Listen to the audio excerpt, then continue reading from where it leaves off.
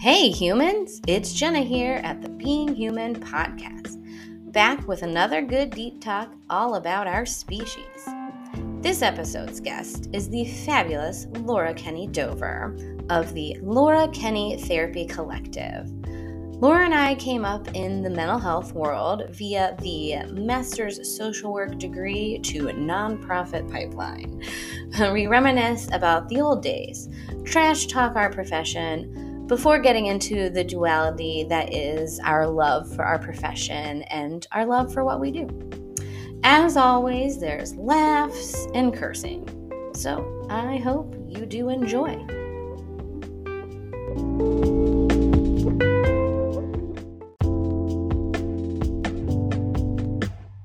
Hey humans, welcome back to the Being Human podcast.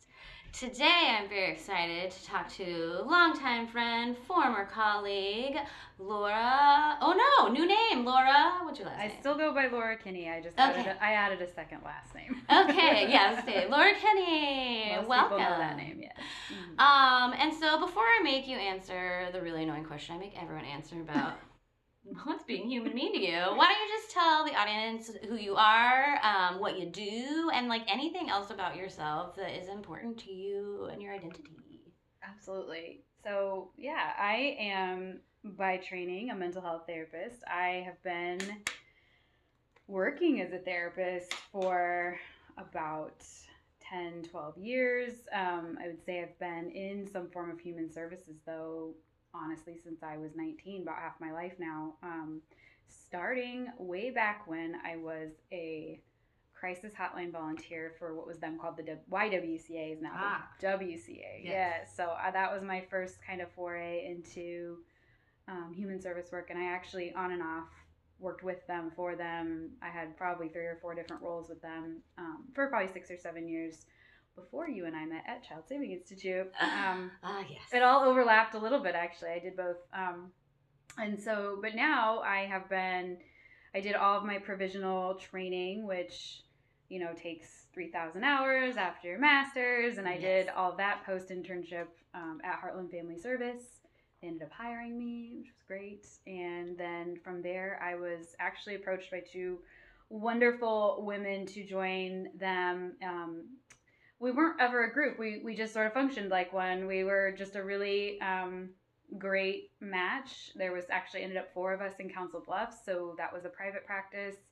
That was my first iteration of working for myself, and I did that with them. I was there for 6 years, and so that's how I established over in Southwest Iowa. And I've been there ever since. I still office primarily out of Council Bluffs, which people are like, why do you do that? I'm like, I don't know. I love it there. I just do. I love it. And I love your office there too, because when I worked in Council Bluffs, I had a kiddo who was my favorite of my clients at the time, whose therapists were Cami Gomez. Yeah. And so I'm so familiar with Guzman. Guzman. Yeah, taking her to appointments there, and yeah, that's a sweet spot. Yeah, I think my office, we work. It was Kingsville Therapy. I still am pretty close to those ladies. I just shifted down the street to this old converted hotel. So you were, when I walked in here, for those listening, Jenna was telling me about her theme for her offices, like cool aunt and cool single aunt with no children. Or sleepover mystery school. I don't know, but so I would say the theme for my office when I did have my own space, it is in what used to be like a 1920s barber shop. So I've got this really interesting front area, and then mine, and it's everything an old building should be, with loud clanging pipes and lots of disruptions and bugs, and it is what it is. But it's also my theme. I always tell people it's grandma's basement. Oh yeah, I love that. Because it's just got weird furniture and funky, I don't know. And so when I tell them that, and when my clients moved over there, it was really different than how my office and my space was organized and kept at Kingsville. And so they were like, oh yeah, this is you. Like this is so. Oh, that's so nice. I love when clients give me feedback on just like how the space feels for them, but like also because it's a reflection. It's great. Yeah, they said it was me. And so, and COVID had, a little bit to do with that. There became more of that need for waiting space, my own entrance. Like it just became a little bit more apparent. And then, and I'm actually here, I think, to talk a little bit about brain spotting, which is my primary modality now. It's what I'm most known for. When I set up the office, I specifically set it up to be a brain spotting therapist, and I needed a certain way of being able to move around the room. I needed a certain place for the client. I needed my own little setup, which I can't really, I'll try to describe it without an image, but a couch where I have my music. We use bilateral sound for every session. I have essential oils, and the reason for those is pretty specific in terms of grounding and then pathways through the nose and the sense of scent, and being able to help people who are dissociating, people who, it's one of those things that I learned actually in my training, and it's just like having it all in one little place, this little station, has made a huge difference for the practice, and for I think when people enter the space, just knowing they're entering into that container, it helps a lot. So so that's my space. I don't know how we got there. So I work in Council Bluffs primarily, but I also I have another group practice called Lifespan Counseling. It's out in West Omaha. It's about as far away as you could get from my other office, but it's we have 10 practitioners out there now. Oh, wow. Yep. We have therapists who see pretty much any age. We have it covered pretty much. And then we also do psychiatry out there. So we have a prescriber on staff. And so they're two really different concepts, honestly. And will they all become one at some point? I don't know. But that's my current jam. Is I am still a practicing therapist. I'm also a business owner, business lady, supervisor extraordinaire, and for the last 3 months, I've also been the administrative assistant for both, one of my practices, really. And so I kind of wear all hats, and I was actually kind of like forced into that in August when my other admin left, and that's been good because there isn't an aspect of the practice I don't understand or know about now thoroughly, and I have to do that to manage. You have to do that to run things. You got to know all of it yourself. So.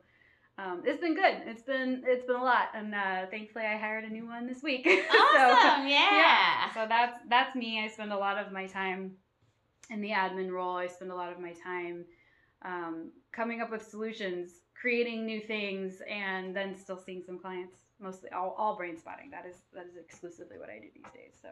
Yeah, nice. I'm so excited to hear more specifically about brain spotting, because that's a modality I do not do, but I feel like I'm very interested in. Even if I never get trained, I just really, I love brain stuff, neuroscience. Brains, right? We all have one of those. Yeah, right? Turns out.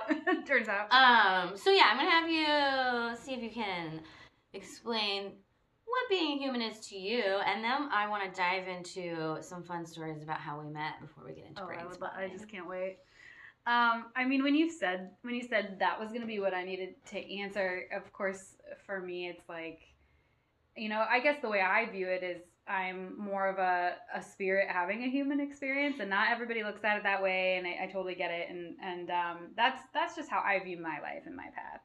I think I'm called to people as a practitioner who maybe view things a little bit more like that, or understand energetic patterns or things like that. But I would agree. I call it, we are spiritual beings trapped in a meat suit. Meat suit, yeah, with the skeleton driving. And so we gotta take care of the meat suit and the spirit. All of it, right?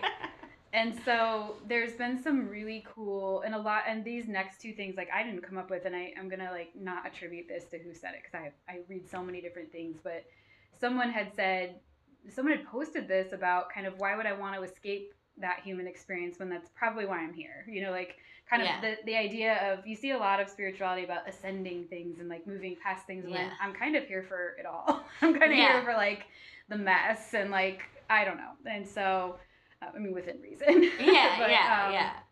I'm kind of here for that, and I'm here for all those experiences, and certainly I think the last 5 years for me has dealt me many of those, as well as the last 2 for all of us. We had this really collective grief, and this really, more than that, but this really collective trauma. Yeah, no, I like that. I would say a global pandemic global is trauma. for sure a collective trauma because no one's like doing great because of that. Yeah, and right. So, like even those who may not themselves ever identify as if that experience was quote unquote traumatizing for them, like it definitely reshaped your brain. You were forced into things. You were forced into isolation. You know, like, and that's gonna take a toll on our little spiritual beings for on sure. Our spiritual beings, as well as, you know, what's gonna emerge. What are we going to, we already kind of have a pediatric mental health crisis, and so like what are we gonna do like as time goes on with I guess our children that kind of lived through this, but I could go on with that. But the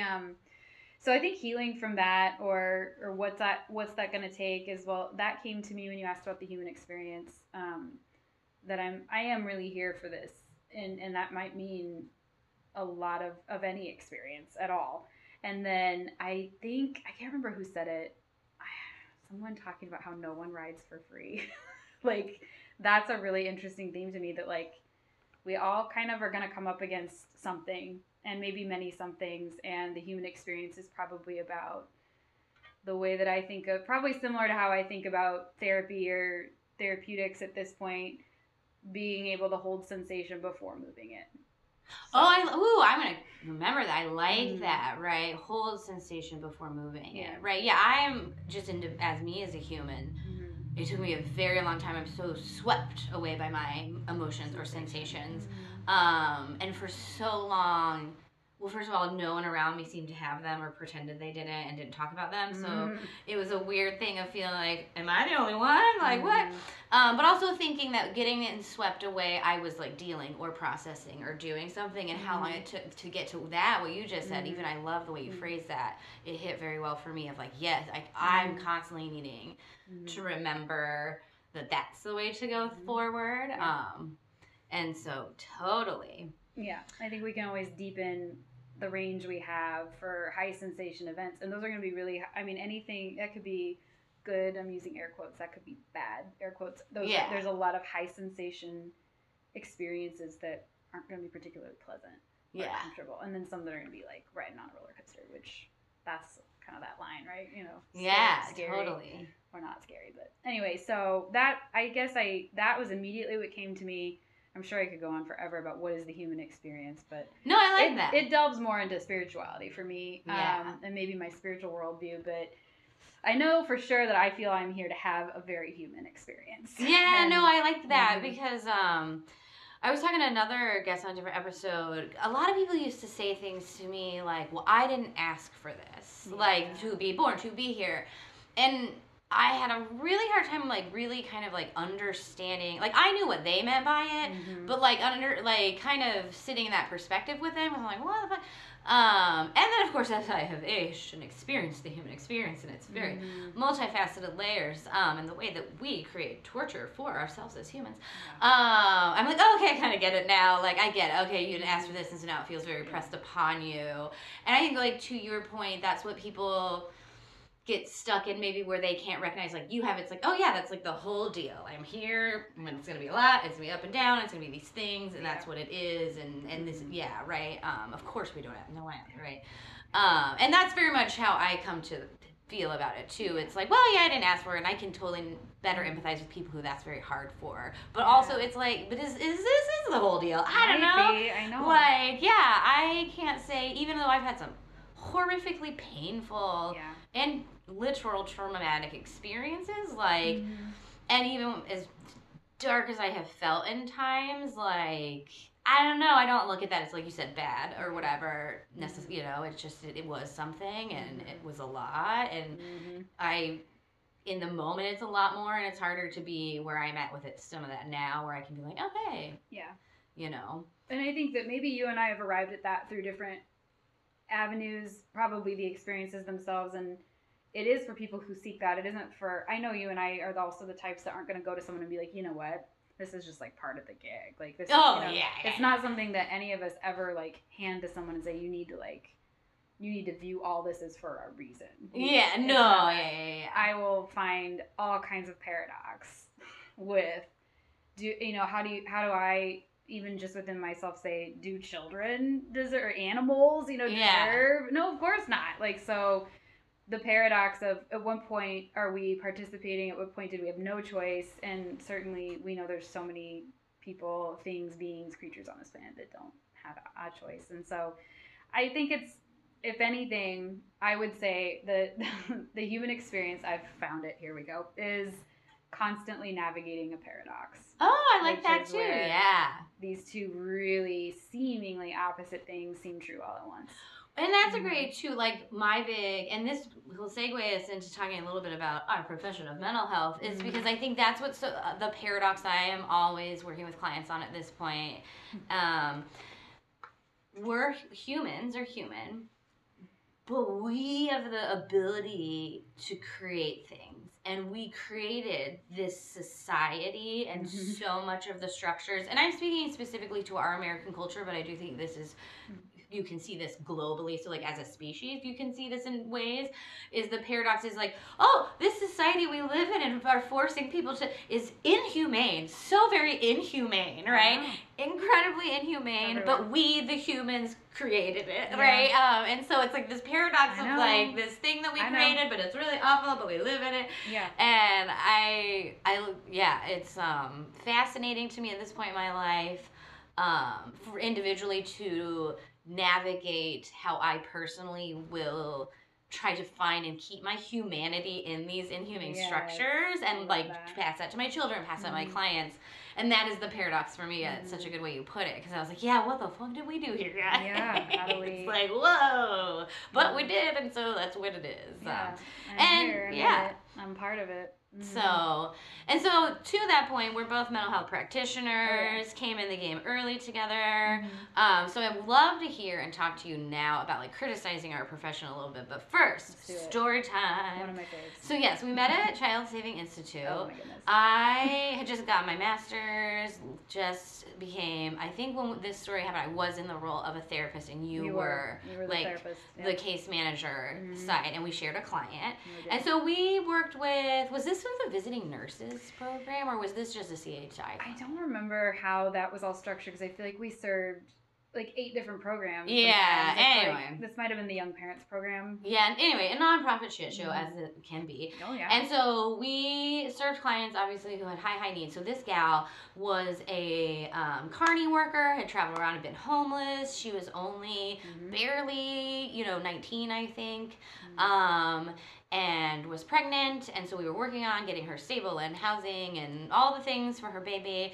And so she has the baby, and part of our services were like in-home visits. So this was in Council Bluffs, actually. Oh, yeah. And so thank God we were doing this in-home visit together. Oh my goodness. Because if I had been alone, I literally don't know what would have happened. But, and I like to think of myself, and you can correct me if I'm wrong, but I'm pretty with it. I don't know. I haven't felt very deer in the headlights a lot in my career. And a lot of people in my profession and in my personal life usually come to me because I'm very good with conflict. I'm very good with confrontation. Like, I'm pretty like, we can do this. Let's be direct. But not this day. Oh my God. This was the day of days. No, yeah, I like, my mind just shut down. But we're in the home, and it's like, so it's a house that a bunch of people are sharing. It's just like random roommates. So like we're in the living room, and so I do remember like random other adults are about the house, maybe some in the kitchen. And this young gal is sitting on her living room floor, clutching her probably like 3-month-old baby. And I don't remember, I think there had been a trigger, something had maybe happened, but like I have vivid memory. She is clutching baby, profusely rocking back and forth as hard as she can as she bawls her eyes out and just keeps repeating over and over, I need him to take care of me now. And the him she was referring to was her 3-month-old baby. So therapist Jenna, brand new, is looking at this scene and like absolutely knows, one, we have to remove this baby from this woman. Like, just even in this moment. Not like forever, but like in this moment, like this is not a safe situation for this baby. 2, we're in a really unsafe situation because I don't know who the fuck is here, where we are even really. Like, I remember finding that place we had it was fucking weird. Anyway, and I had no idea how to do any of the things I knew we needed to do. And then by the grace of God, Laura like just says whatever, this super casual like, oh, blah, blah, blah, and like whisks us outside so we can like get our shit together. And she is just like you were in crisis management mode. You were like, so here's what we gotta do. Like, we gotta get the baby. And so I'm gonna call so-and-so back at blah, blah. And you were like, I'm gonna call this. You call it. And I was like, yes. Okay, tell me what to do. And you were just like directing me, and we were calling people. And like, I don't remember how it ended. I do think maybe we called CPS and like cops came. Yeah, no, and cops. yeah. And Like so they cops ended up helping navigate getting the baby and getting her. And she didn't get her child taken in the long run. Like that, like I think they got her somewhere, and she got to keep with her baby. But like, I just remember, like, I will never forget that, because I honestly don't really remember having a time like that where I was like, I don't know what the fuck I'm gonna do. And like, had you not been there, I don't know what the fuck I would have done. Because even the people you were telling us to call at CSI, I remember thinking, like, how do I not know who the fuck to call? Like, how am I here? And my employer's just like, has no idea. Yeah, no, they didn't know where we were. You know, like, they didn't know where we were. But you had it. You saved me. I will never forget it. I was so grateful. And I was just like, and I really learned, like, valuable lesson in that moment of, like, being able to calm myself, but at least admitting I don't know what to do, and that's okay. Like, take a breath, get outside. Like, and I think, well, and like when you said that, I had like retrieving that memory from the archives. Was fascinating today, because you were like, do you remember, like, before we came on here, you're like, we have to talk about this memory, and I was like, oh my gosh, no, I hadn't thought, but now it's all like, back, which is the cool part of the brain, and probably segues well into brain stuffing, because there's I have not thought about that in so long, and that was probably one of our more harrowing experiences of, is this baby, are we going to be able to get this baby out alive? There were a lot of other people in that house that, and you know, I want to say that I think I saw there were a lot of drugs, you know. This was not just like the most, you know, chill, relaxed situation that we walked into, and you know, we were very young ourselves, and like very 24, 23, pretty young. And so, that was back in the in-home days, like that. That was a big part of my my pre-master's career. It was primarily in-home, all over Omaha. Did it for years. So I think that there is something really, really unpreparable about walking into people's homes, and like you're in a really different space. You're in their space. There's gonna be a lot of different things that really can't be prepared for, and so that was one of them. I don't even remember exactly why we were doing that visit. Maybe we just had to. I want to say she had maybe just moved there, and part of it was like because we needed to like genuinely like check on that housing situation, or I don't remember, but well, and just speaking of in-home stuff, that's what like I think back on like employers and the like risks they put us in. Like when I was in Kansas doing in-home case management, there was literally a guy who, first of all, I knew he was very abusive to the woman who I was working with, and I'm in the home with him, and he's selling crack, not even joking. Like literally, I also knew he was a crack dealer, but he would sell crack out of the kitchen. Just a transaction. While I was there. Like multiple clusters. Not like, one guy came over and bought some crack. I was like, oh my God, he's just brazenly selling his crack in front of me. Yeah. Like, what goes on when I'm not here? Yeah. Right? And then, what's like when I'm not here? Yeah. Obviously, like, motherfucker, I have to report shit. Yeah. So he, like, that obviously did not go well because there were like 3 children in that home. So small town. So I don't know, 3 months later, I'm at, it would have been like Blockbuster to you guys, but in Kansas we had this thing called Hastings, which was like books, movies, all. Not the same. Super fucking cool. And I'm perusing the books to get one for a group I was doing, and that guy was hanging out, and he followed me around the store the whole time and followed me out, and I was so scared because I was like, I know why like he obviously looks at me as like, remembered you. And so just stuff like that where I'm like, what? How is this how we I don't know. Start our careers, but I feel like we've been out of that. I mean, I think both of us left nonprofits around the same time. Oh, yeah, because I think we left CHI. I didn't realize you went to Heartland because I was at Heartland, the school. School, yeah. So I feel and like then I left Heartland to go to Papio, and you started your private practice because I was like, oh my god, I'm going to refer kids to you. Yeah, so I feel like we both kind of left nonprofit, and I think that. Yeah, and then if you want to start the part of the podcast where we start trashing on our profession, I'm ready. Yes. No, I'm just kidding. Yes, but yeah, whatever you want to do. Well, we'll go from that to brain spotting because like so much of my work, mental health wise now, is around helping people recognize like, oh my god, okay, yeah, we sort of had it backwards. I know that we created this thing called the DSM, and you've been told this whole bag of goods that like there's all this biology and chemical imbalance and blah blah blah, and that you are disordered in some way as an individual. Right. Yeah. But guess what? Yeah. We're a bunch of fucking liars. Yeah. And actually, you know what's disordered? The society you wake up in, and it causes you to feel anxious, and it causes you to feel depression, and it causes you to feel disconnected because it's so inhumane. Yeah, for sure. Right? Yeah. And like helping people try to understand their mental health as much as they can from how their environment impacts it, and not in other things. We always talk medical, we always talk history, right? But like I feel like that environment piece has either been non-existent if you're like psychology, right? Yeah. Or like social work does a good job of bringing person and environment in, but more so in a way of like, oh, okay, what is their environment lacking? Connect them to resources, but not in a way where it's like the psychological burden of being born into a society that is structured around white supremacy, patriarchal, capitalistic views, right?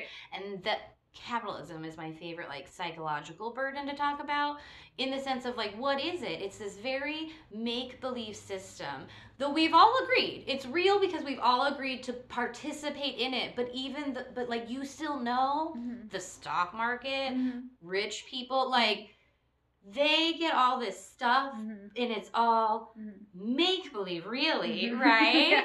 I think whether you view it that way or not, your psyche to your spirit knows this shit isn't real.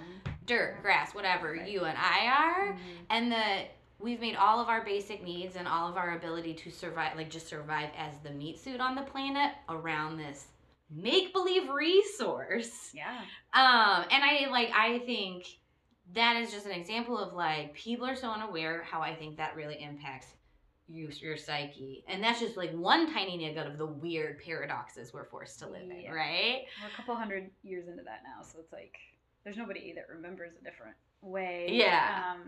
I mean, I think some cultures have done better at holding on to a different way, but not this one. And a lot of when I refer to things, obviously I'm coming from the lens of our society where we are experiencing the human experience, and so I don't want it. U.S. But to that point, our profession. This stupid DSM thing, everyone thinks it's like this gold Bible, and it's like nobody over in like other countries. Well, there's some, but like there's plenty of other countries. Like this is not how they view mental health. Right. So it's not like this. Yeah. This is what humans are. It's like, well, this is what we decided to come up with to give you words for things, and like I know. Well, and like where did they posted? It's kind of funny that it's like a study that they post anyway. But so it's like it's funny that it's a research study where they talked about how the DSM is scientifically meaningless. No, it is. But that's the other thing no one knows.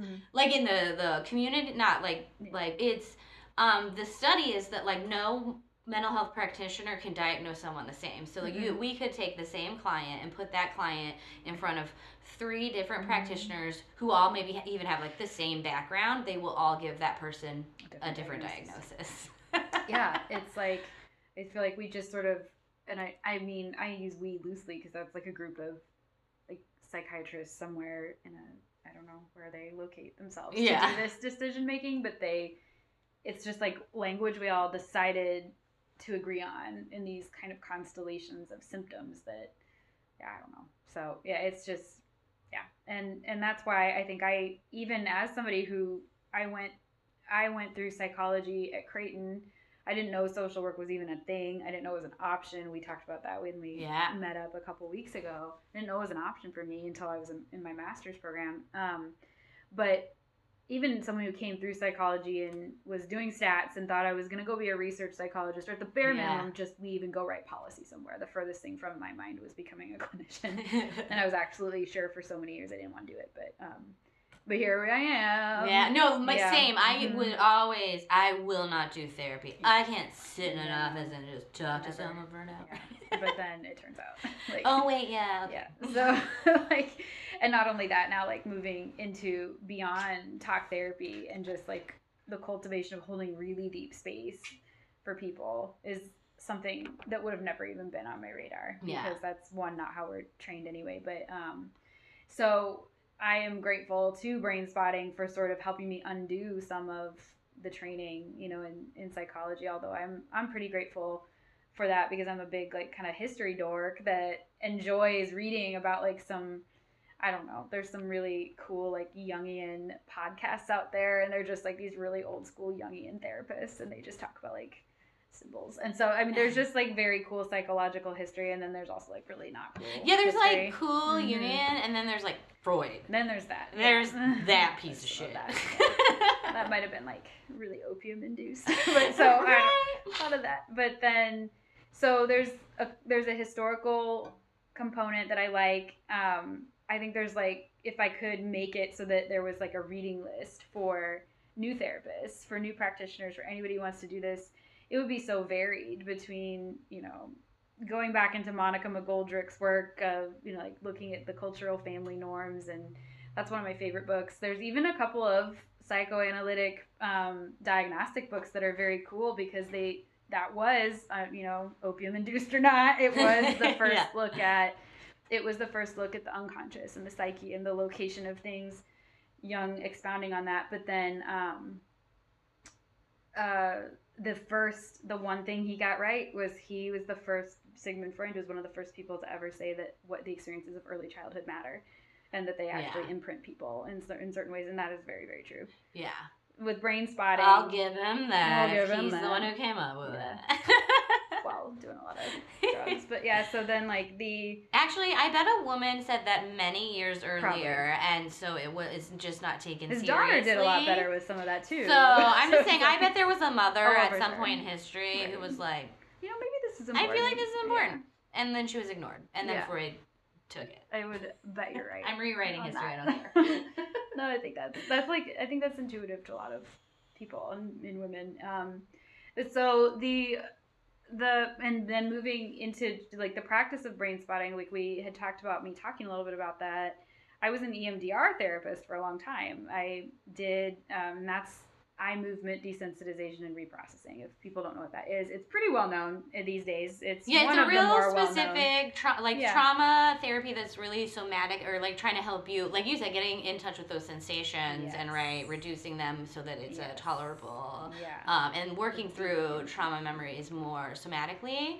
So I'm like a narrative-based trauma therapist, which is why I love having somatic, because I don't think you can just do one necessarily, for sure. And I do think somatics, they're faster. Like, I know that narrative,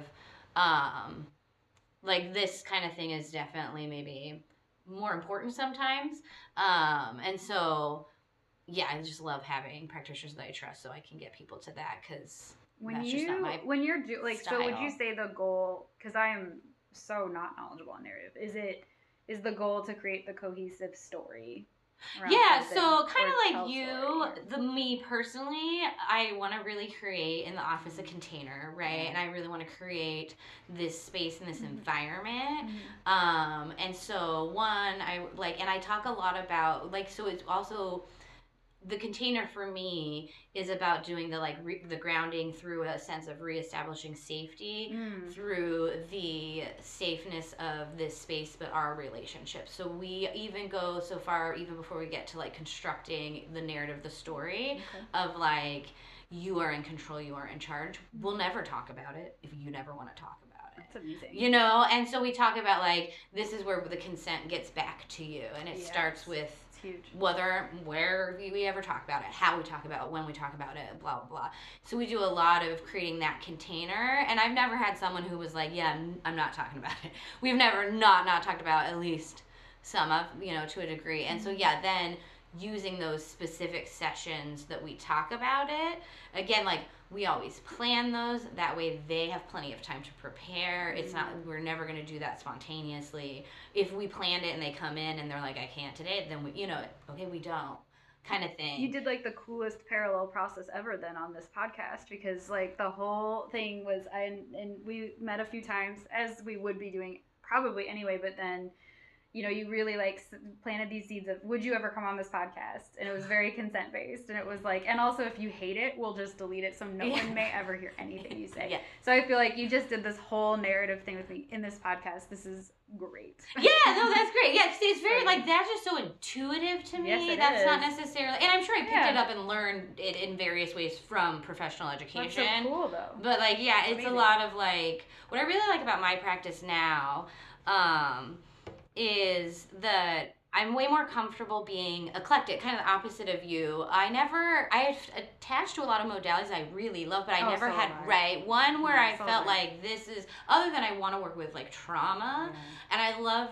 being comfortable with having such an eclectic menu, and then I can get to know someone and like, okay, I can piece together a thing for you individually, as opposed to like, CBT works really well for this, DBT works really, you know, and doing it that way, which is how we're kind of taught to do it. Yeah. And really only taught to, at least I don't know about your training program, because you were in Kansas, right? Yeah, well, I went to Creighton for social work, and then my master's at KU in Kansas. I don't know how many modalities they even explored or taught, but for me it was 2. It was cognitive behavior therapy, which honestly sometimes I find myself really delving into those core beliefs with people, and I'm like, oh crap, am I a CBT therapist all along? I know, right? Like, I can't. It's cool though. But then I think that what you're never going to convince me is that a thought arises and then an emotion does. That's how CBT is kind of organized. Like, a thought arises and then you have an emotion. I can't buy that. Like, I think that a lot arises in the visceral sense, the emotion, the body, sensation, and then I think we think about it. I think it's the other way. But well, you know what's so interesting about that is because let me just shit on CBT for a minute, because CBT, I like it as a tool when it's taught the way I do it. But yes, the way that it's taught, like professionally, because that's what they want. I want you to continue to focus on you as an individual. You need to change your thinking. We don't need to change white supremacy, the patriarchy, right? We don't need to change these things. You just need to change how you think about them. Yeah. Right. Okay. I use it because guess what? We do live in these things. They're not going to change overnight. So we do need to be able to manage and tolerate them. So that's where it could be, helpful as a tool. But I don't teach it a thought and emotion arises. I teach it as like, you can only control yourself. So here's how your self sort of works. And I say it's thought, feeling, and those can come in any order, right? Yeah, like I don't necessarily be like the thought happens and then I just say they affect each other. So when you can catch one of them, so if it's the sensation you can catch, okay, let's catch the sensation first. If you can catch the thought first, okay, let's catch the thought and try to impact the other ones in the direction. So that's kind of how I teach it. I like that. Yeah. And when I think about the core beliefs, like often, you know, we're gonna decide things about ourselves and about the world based on the experiences we have. So you might develop a core belief around, I'm unsafe and everybody's unsafe. Everybody I encounter is not safe.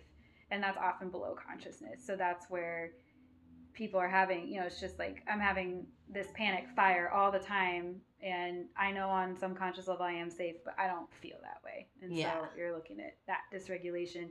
Well, the part of the brain, at least from the way that we look at it with brain spotting or, you know, aspects of neuroscience and the nervous system, is the part of you or me that's involved in regulating anything has nothing to do with language, has nothing to do with cognition, and it's very bottom up, it's very brainstem. So regulating in that way, you can't necessarily do the top down process, but I find so much value in working on the core beliefs because and maybe that's not done in a brain spotting session because, and I can talk about why you wouldn't necessarily start talking about cognitions in the middle of a brain spotting session. That's more EMDR.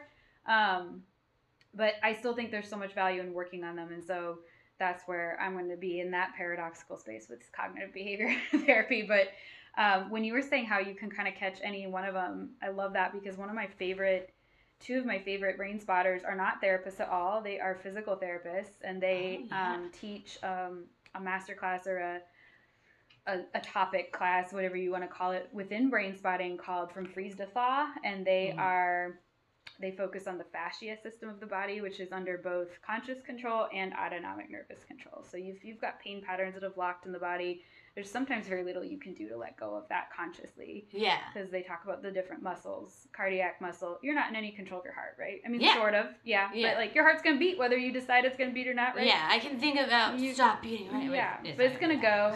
So cardiac muscle is under total kind of unconscious control. You've got muscles, they have another word for that, but like I think smooth muscle, where I can move my hand, I'm moving my hand right now, I can stand up, that's under control, but the fascia has both. So whereas you can have certain things that are connected to the nervous system that are very much connected to that part of the body that covers every aspect of your muscle. It's that like white coating all over the muscle. So anyway, they're physical therapists, and I think that how they came to it, I'm going to paraphrase, is that they found that people just were not always able to get better with just PT.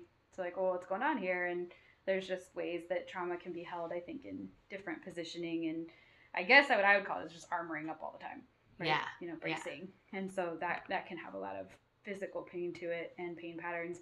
But those two ladies that teach it are fantastic. And one of the things I remember hearing from them in they did like a 1-hour presentation once about how they use the analogy of that you can get to Yellowstone Park through either going through Montana or up for Wyoming, and that you can get to the stuff through the body or through a memory. But there's a lot of people where the movie's not going to play. Like whatever the thing that happened to them. Yeah. There's not going to be a big image. Yeah. And something happened, but it's not coded visually. And so you can go to the tightening of the chest, the diaphragm, the like desire to clench, you know, that's one way in. Yeah. So it's like kind of like the same as that triangle. To that point of the visuality, I have just discovered, okay, I'm not officially diagnosed, but that I have aphasia. So like I don't see imagery, right? And so does that affect people who have that where they wouldn't be necessarily tracking things imagery? Is that like at all? No, because like a big deal. No, because I think you'd be looking at, and so this is where I get pretty like utilitarian about this. I'm like, things are only a problem if they're a problem. Yeah. Like if you come to me and you're like, this isn't a problem for me, then very rarely am I going there, right? If it's a problem for you, then let's talk it through. So if you're not visualizing disturbing things or something you don't like happening to you, then we're not going there. And nor do I need you to have a visual to work on what the thing is. Maybe you're someone without that probably it's way more body. Or so yeah, to that, I was going to ask you, because I think this is really fascinating, is you to explain how this works. Yeah. And I'm just going on my own. So I was trying to be like, I'm over the anxiety. I'm ready. I'm done with this. Yeah, like admittedly I'm super, and as a practitioner, we're going to use whatever works for you. If that's meds, if that's, like, we're going to use whatever, and we're going to let you try anything. Well, obviously anything that's not harmful. Yeah. But I have my own weird personal bias with meds. Like when I had postpartum depression with my first kiddo, OB was like, let me get you some Lexapro. I was like, yeah. And then I couldn't go to the pharmacy and get it. Really? I you never tried it? I got the alert. I ignored the alert and just like never went. And I have this weird, and this comes from probably religious trauma shit. I have this weird, like, you can suffer, you should suffer, you should do it, whatever, on your, like, a little bit of that, I think, like, gets in the way there. But anyway, I finally hit the wall at 38 where I was like, ugh, I know all the things. I'm very good at all of the things. The CBT, the DBT, I have friends, and my life is actually very great. Why am I still writing in such a place of anxiety when I'm in a pretty good spot, you know, here? And so I was like, let's get over this med bias, let's do it. And I went to the psychiatrist and we're going through everything, and they were like, how about where I would love to treat what I think might be ADHD and see if that's anxiety, and if not, then, but I was like, you're the doctor. Oh my God, what? Night and day. Yeah, okay, so to your point of like it being sensation versus thought, that fascinates me because I now know what I was feeling as anxiety is that my brain is going. So I think subconsciously it's tornadoing, right? And consciously. And so I got really good at managing the conscious thoughts, but they're either, well, I can't do anything about the unconscious, like you said. Not so really. I still would just, my nervous system would be, and I'd be really heightened. And even now because like to your point, I had really intense sensations. I don't know where they would start, but for sure those thoughts would ramp them the fuck up though too, right? Woo! And like, anyways, crazy ADHD. All my wormholes were like me thinking about me and like who my partner was, and so to have medicated that and figured that part of my brain out is wild and fascinating. And now hear about this, right? Yeah, right. What comes first, the sensation or the thought, and like what can you do if you like don't have control? Well, and like I think most people who get treated for ADHD, I feel like I hear a lot. It's like the static is just turned down. Like you can suddenly just think and it's clear, and I think that's like most people describe what, like when I hear from them, and we do a lot of, at Lifespan at least, we do a lot of ADHD assessment for particularly adults, but all ages.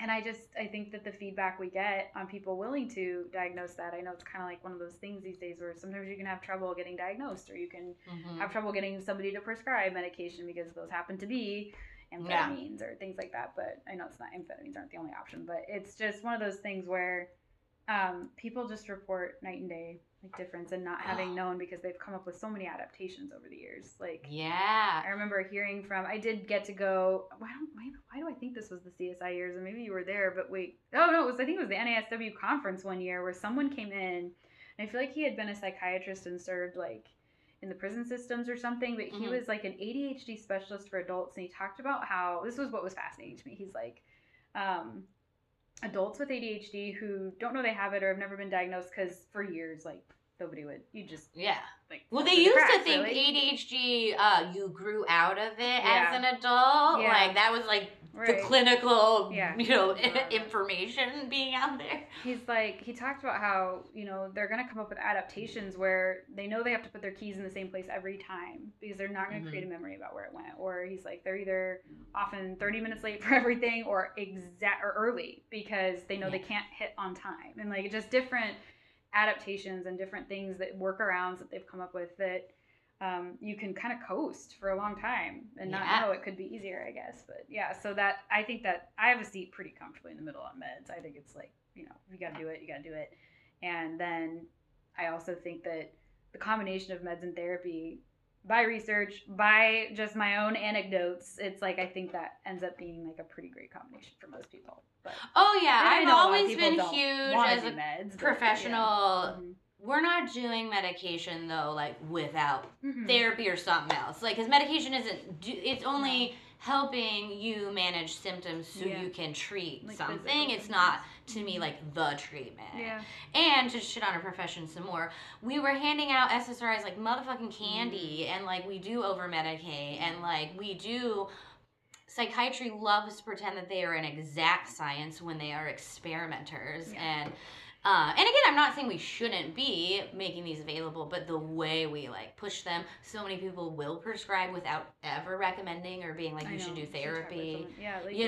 There's still like so much benefit. As much as I have moved so much into somatics and, brain spotting for sure, I love it. And also, I am definitely not, I'm not formally trained in like, somatic experiencing. That training program is like 3 years long, and I've never done the full thing or anything like that, but I love it. And maybe it's in my future if I have 3 years to give it.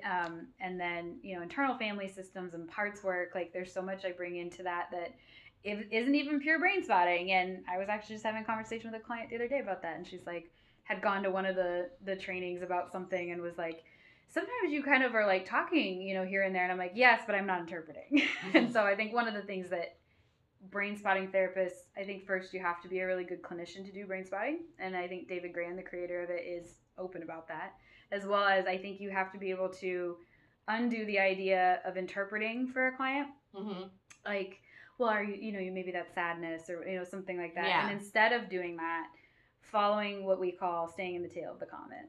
So it's essentially like letting them lead while you're kind of really holding deep space. And if you look into some of the research, which I'm only an inch deep and a mile wide on this one, but heart coherence and like the coherence of the body and being in a space with someone who is regulated is regulating to another human. Your nervous system sync up when you walk into space with other humans immediately. For sure. And that's why we're wounded relationally for the most part entirely, and then I think we heal that way too. That's why it's really not able to be done alone. Like it's not. And that I think we can do the self-help, and I think us as therapists are terrible at this. Self-help isn't a thing, people. This is to the audience. It's in self-help. So if you're buying a book by Tony Robbins, you're doing Tony Robbins help. You're not self-helping. You're taking Tony Robbins and his bullshit, and you're saying, I'm going to use that to, like, do shit with my life. Mm-hmm. Cool. Fine. But also, like, maybe go to a person that you maybe know more than Tony Robbins. I don't know. Mm-hmm. Anyway, self-help is a joke. For sure. And it's like, I think that we can end up it's kind of like, I call it just like you're in the hall of mirrors, unless you're with somebody who can help you see some of the blind spots and say, well, and so anyway, with brain spotting, and I think as a talk therapist, which I find being a talk therapist more draining than I do being more in my natural state, which is apparently I have the ability to hold pretty deep space for people and just like stay attuned. And that has been a really cool realization. It's something that I'm always like deepening my practice with, because we all fall in and out of attunement. We're only in attunement so many times per day, right? Yeah.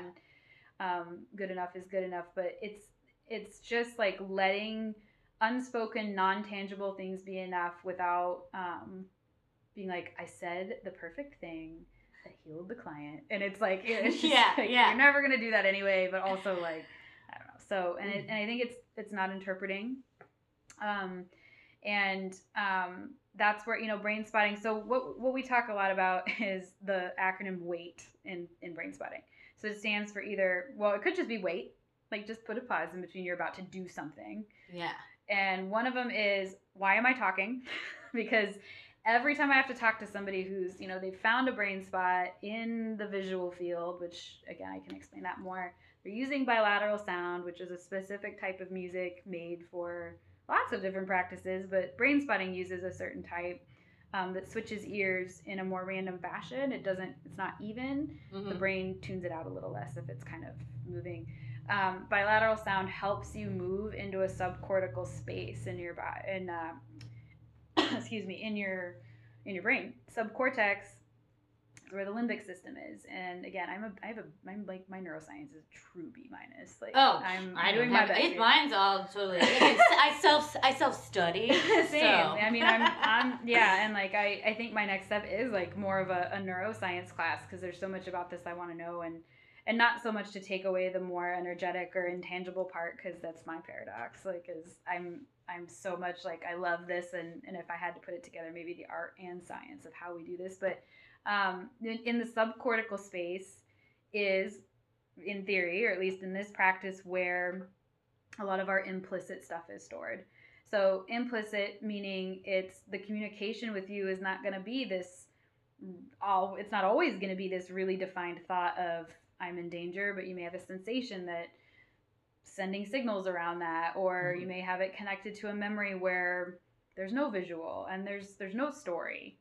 And so we might move that into the definition of like, what is the inchoate? So inchoate meaning no words. So when there's no words for something, how do you talk about that? How do you talk about something when there isn't anything to say? How do you talk about pre-verbal traumas or pre-verbal experiences? You can't. So that's where the language of this is sensation. The language of this is visceral and of the body. And just being with someone who can attune and hold that deep space is theoretically enough. But also, in the science part of it, what David Grand found when he was an EMDR therapist for many years too, one of the early adopters, actually, in the 80s, he found, and this is a story that you can access through the book he wrote. He didn't write his book just for clinicians. He doesn't even say that only therapists and mental health clinicians need to learn brain spotting. That's how the physical therapists, massage therapists, Reiki practitioners, whoever can be trained in brain spotting. Obviously, it's within your scope. Like, if you don't have a lot of dissociation training or trauma training, maybe don't work with that. But, but he's open about training. He doesn't just keep it to mental health therapists, although I will say the bulk of people who do mental health. But so what he found was EMDR, the EM, the eye movement part, which connecting to REM sleep, where your eyes are going crazy, like, they're moving a lot, and that's seemingly generating images in your dreams. And so what they did with that was use the eye movements back and forth quickly in a rapid manner during a session to resolve traumatic memory. Yeah. They also deal with the cognitions and the beliefs and do things like, cognitive interweaves, where you're bringing things in very, very much with speech and very much in that language part of the brain about changing the cognitions that you develop during your trauma. Quick question. Yeah. Would it be appropriate ever if, say, the client didn't have language and a therapist would say, well, that's probably because you had some sort of sexual abuse that was pre-verbal? Yeah, probably we shouldn't be making that inference. Right, because you said don't interpret. No. And I have had a couple of, I can't remember, I think this one, it was during EM, it was never brain spotting, it was EMDR, I think, that they were like, I went to EMDR one time, and I didn't really like it, because like, and then they said this, and I was like, oh, who are we? Mm-mm.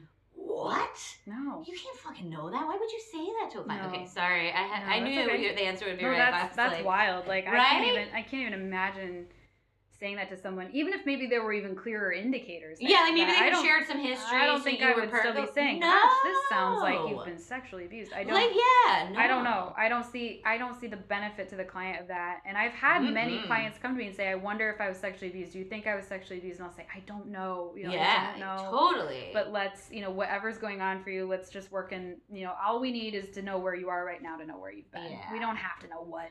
And so a lot of what we say in brain spotting is we don't have to know what it is to know that it is.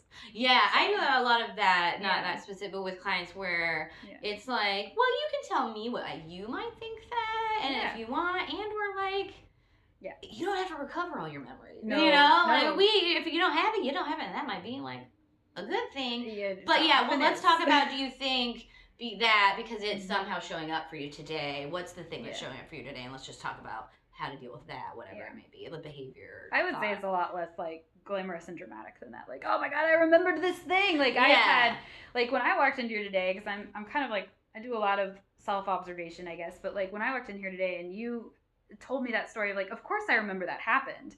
But you had to prompt me, and I had to access it in that way, right? Yeah. So that was not like I didn't repress that. Yeah. And now it's like gone, and like someone had. It's not that. It's like, oh my gosh, that's right. But that's how you look at long-term retrieval and storage of memory. Yeah. So I've had many a client go, oh my gosh, I haven't thought about that in forever. I don't even know where that came from, but it came up. If it's offered to us, I assume it's for a reason, right? Yeah, totally. That's my thought. Whenever they, like, something comes for them, exactly, I just, like, don't question it. No. It's like, If it's offered, I think it's offered for a reason, because this is where you have that deep belief in maybe the humanity, the soul, the spiritual, whatever. Maybe it's just full on just being human's great and it's enough. But it's like there is a self-organizing aspect to the body. There is a self-organizing, self-healing's not it, because that gets into like, I don't know. It's like it's moving towards healing. Like the brain wants to heal. Yeah. And it knows what it needs to do that. Yeah. And it doesn't really need me to get in the way. Yeah. It just needs me to kind of be with. And being with is enough. And being with is super tough. Yeah. Being with and not flinching and not going in to rescue somebody or pull them out of this thing and not also backing away, right? Because people can feel that. Oh, yeah. People can feel when you're not there. Oh, yeah. You can feel when someone's not listening to you. You can feel when they're going, yeah. And so that's why, like, you can't phone it in, if you're a somatic, if you're a, there's the big three: somatic, experiencing, EMDR, and brain spotting. I think if you're one of those, you have to be pretty in it and present, and to be in compliance with that, you have to be doing a lot of your own stuff, and you have to be doing a lot to regulate yourself. It's you can't fake it. I came here today from lunch duty at my daughter's school, and I was like sitting there like rhythmically drying trays, and I just can't. I think I was like, oh my gosh, I'm going on this podcast. I don't know what I'm gonna say. I don't have anything to say. But then I was like, I'm gonna talk about how the most integrating, regulating thing I do these days is lunch duty, because it's so like rhythmic, and there's just like it's in it, and it's very physical work, and I just love it. And so it's every time I think, oh my gosh, I don't have time for lunch duty, I have so much on my plate, I remember exactly why I'm there.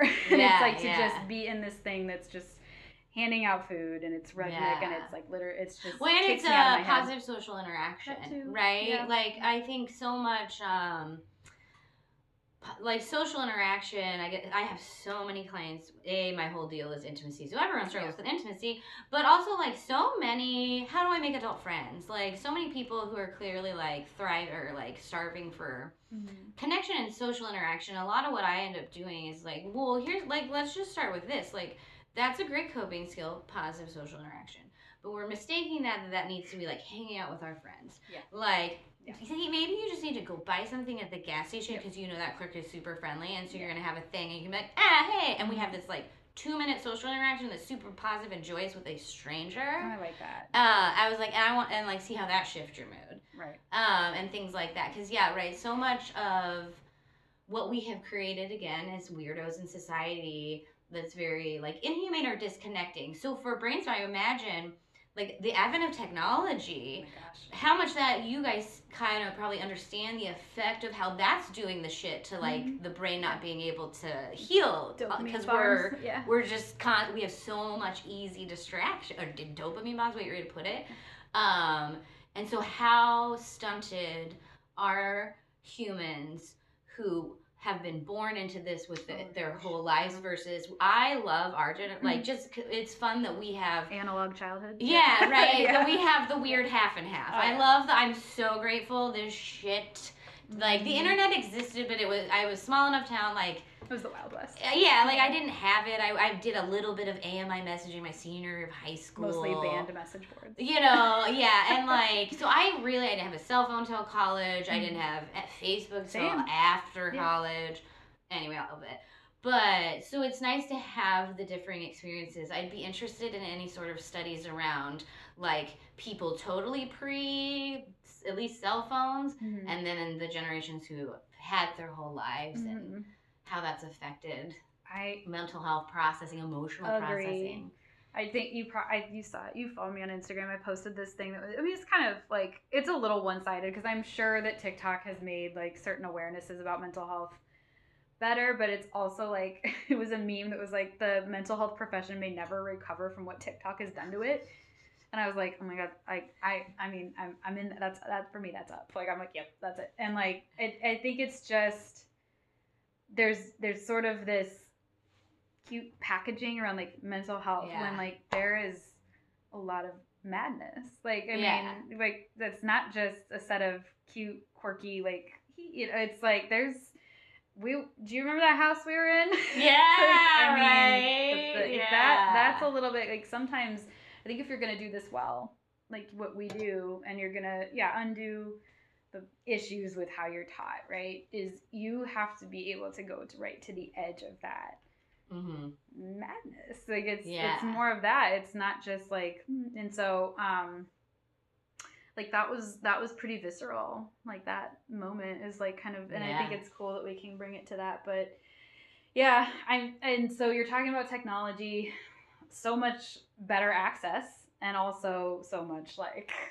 just rabbit holes of people saying certain things and and just distracting yourself. So like so much of not feeling your sensations and being able to like repress them very easily and quickly, and and just how much that's sort of stunting emotional growth. I think that could be too. But it is where we live. So okay, last little thing before we wrap up, because you said earlier this was my first journey into self-employment. I thought we could just end by like gushing about how fucking nice it is to be self-employed in a capitalist society.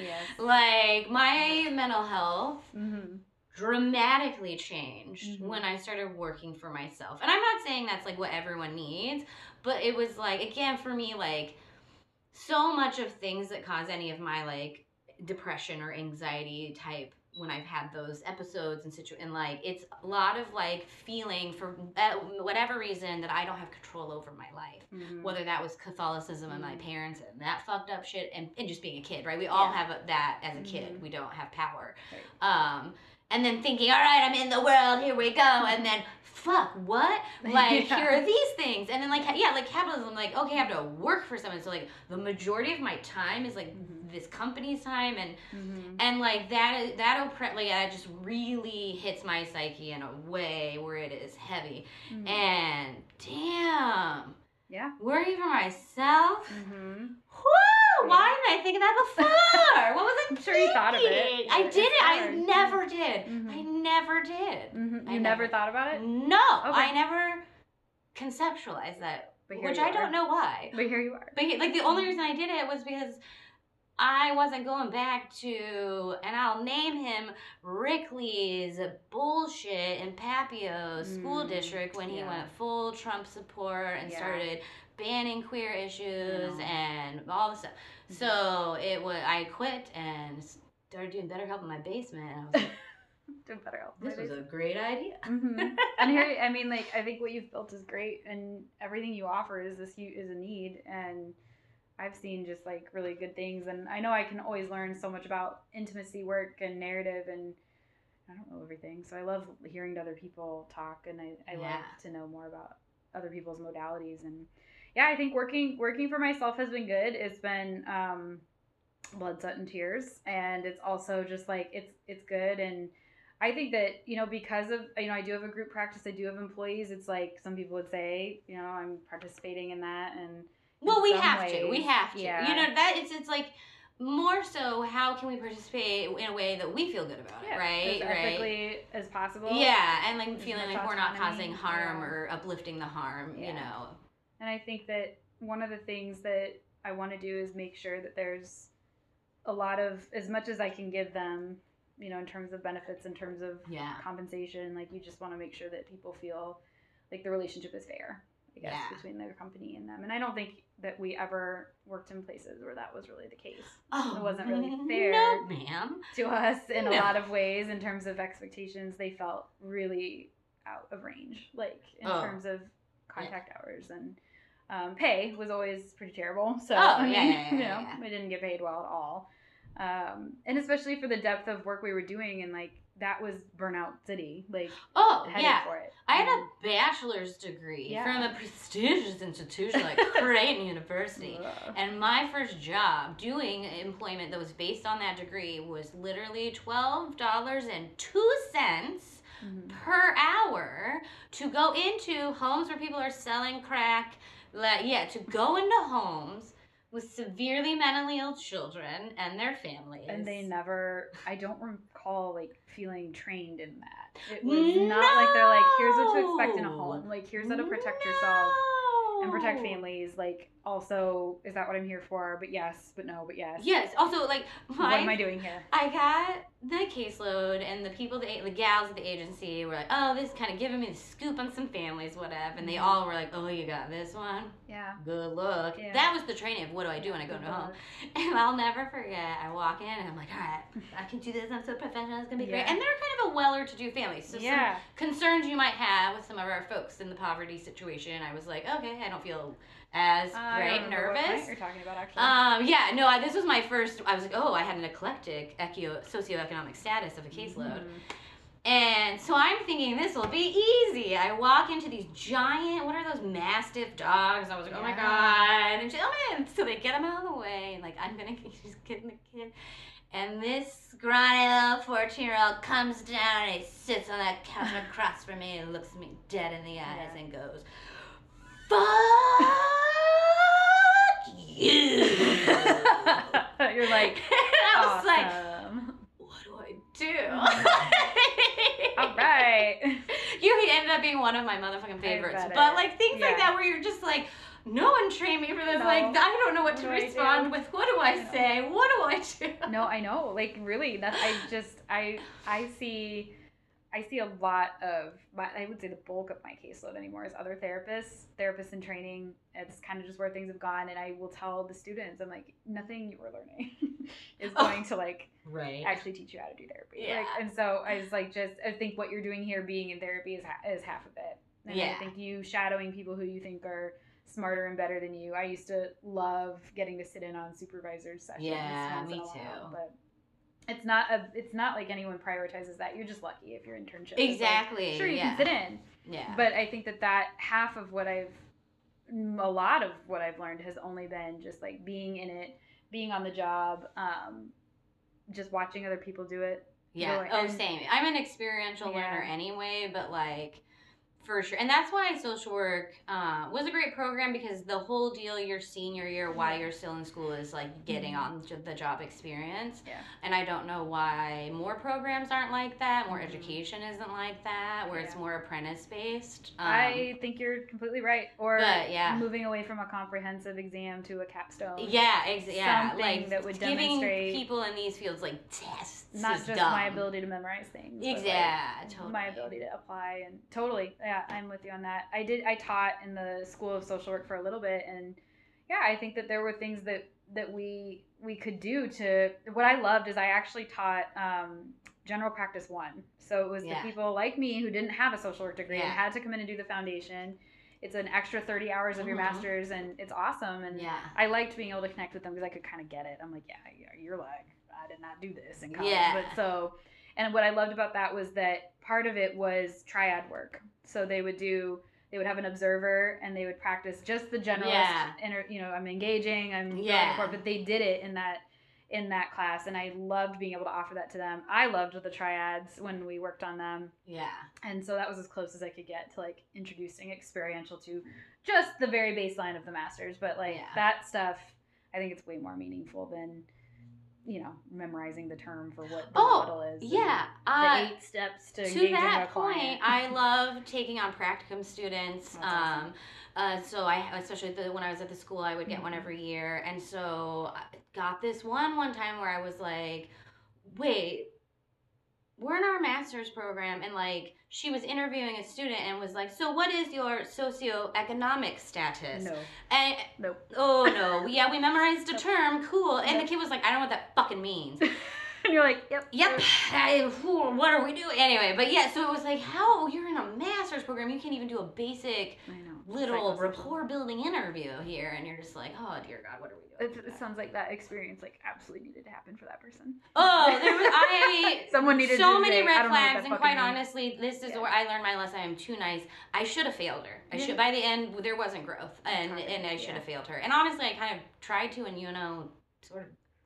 I feel like that's hard to do. Yeah, exactly. Yeah. So I did give her a very low C and recommended that she that she be held to continue a little bit before she's given her degree, but she graduated and worked at Capstone right away after that. So I believe you. All right. Well, oh my gosh. Yeah, we're kind of. Thank you so much for coming. Wrapping up. Final thoughts, just on any of the things. I was like.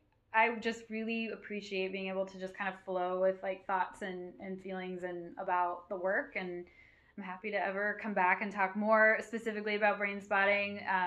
It's one of the coolest things I think that's out there, and I just, not that everybody needs to learn it, but if you ever have the opportunity to do it, if you ever have the opportunity to work with someone or just do a little bit of brain spotting in general, or just read the book. Is it weird? Could you do a session with me? Like, obviously not ongoingly, because ethically, but I would love, to have, like, just that experience. I think for you, I would. Yeah, like. For, like, the general population. Yeah. Like, but, I think for you, I would, because I know we have the rapport where I don't think you'd be like, oh my gosh, I'm having feelings and this is weird. I think you can hold that part of the work. And I would absolutely do that. And, one of the things that we do if we're doing kind of like an experimental session, if you want to call it that, is like we don't pick like the 10. We don't pick like the darkest thing that's ever happened to you. Oh, I've talked all about it on this podcast, so it's totally fine. We pick like a 5, like a 4. Like what's a decent annoyance that's happened? But then you can just. And that's generally what I need the work on at this point. I've done all the real deep shit. Which just annoys the fuck out of you. And I'll help you with that one. Perfect. But, there we go. Yeah, I'd be happy to, and then maybe we could debrief it or. Yeah, that'd be cool. We should do it and then talk about it. Yeah. I think it's cool. I think it's just like, I don't know, it's just the coolest thing I've ever learned. So I love to talk about it, and there's many ways up the mountain. Like, there's so many different modalities. I don't shit on any of them. And I think where I'm uniquely poised is having been an EMDR therapist a long time. It's the most similar. I can talk about both. And EMDR is effective. It is. It's also, for me, as a more intuitive person, bodied. You know, I just for me it's too procedural. Yeah. It's too procedural. Yeah, it's a little bit more doing and that's not bad for everybody. It's just that's why for me I as a practitioner resisted getting trained in it too, even though trauma is my whole bag and it's, you know, people really want it, but I was like, like it's just like I feel like I can tell like who I am and what's intuitive to me. Like it wouldn't be a good match. I feel like I can be a little more creative outside of that, but I have known a lot of people who absolutely love EMDR therapy, and they should be able to have that, and it's well researched, it's evidence-based for a reason, you know. So anyway, and I don't really think of it as an either or. I don't talk about it that way. Most people don't, and who are worth their salt don't talk about it as a camp that you're in and you're anti. It's not really that. So, but thank you for having me. I loved it. Awesome. Thanks so much, and we'll do another one after you give me some some BSP. Yep. Cool. Let's do it. All right. Thanks, Jenna. No problem. Bye.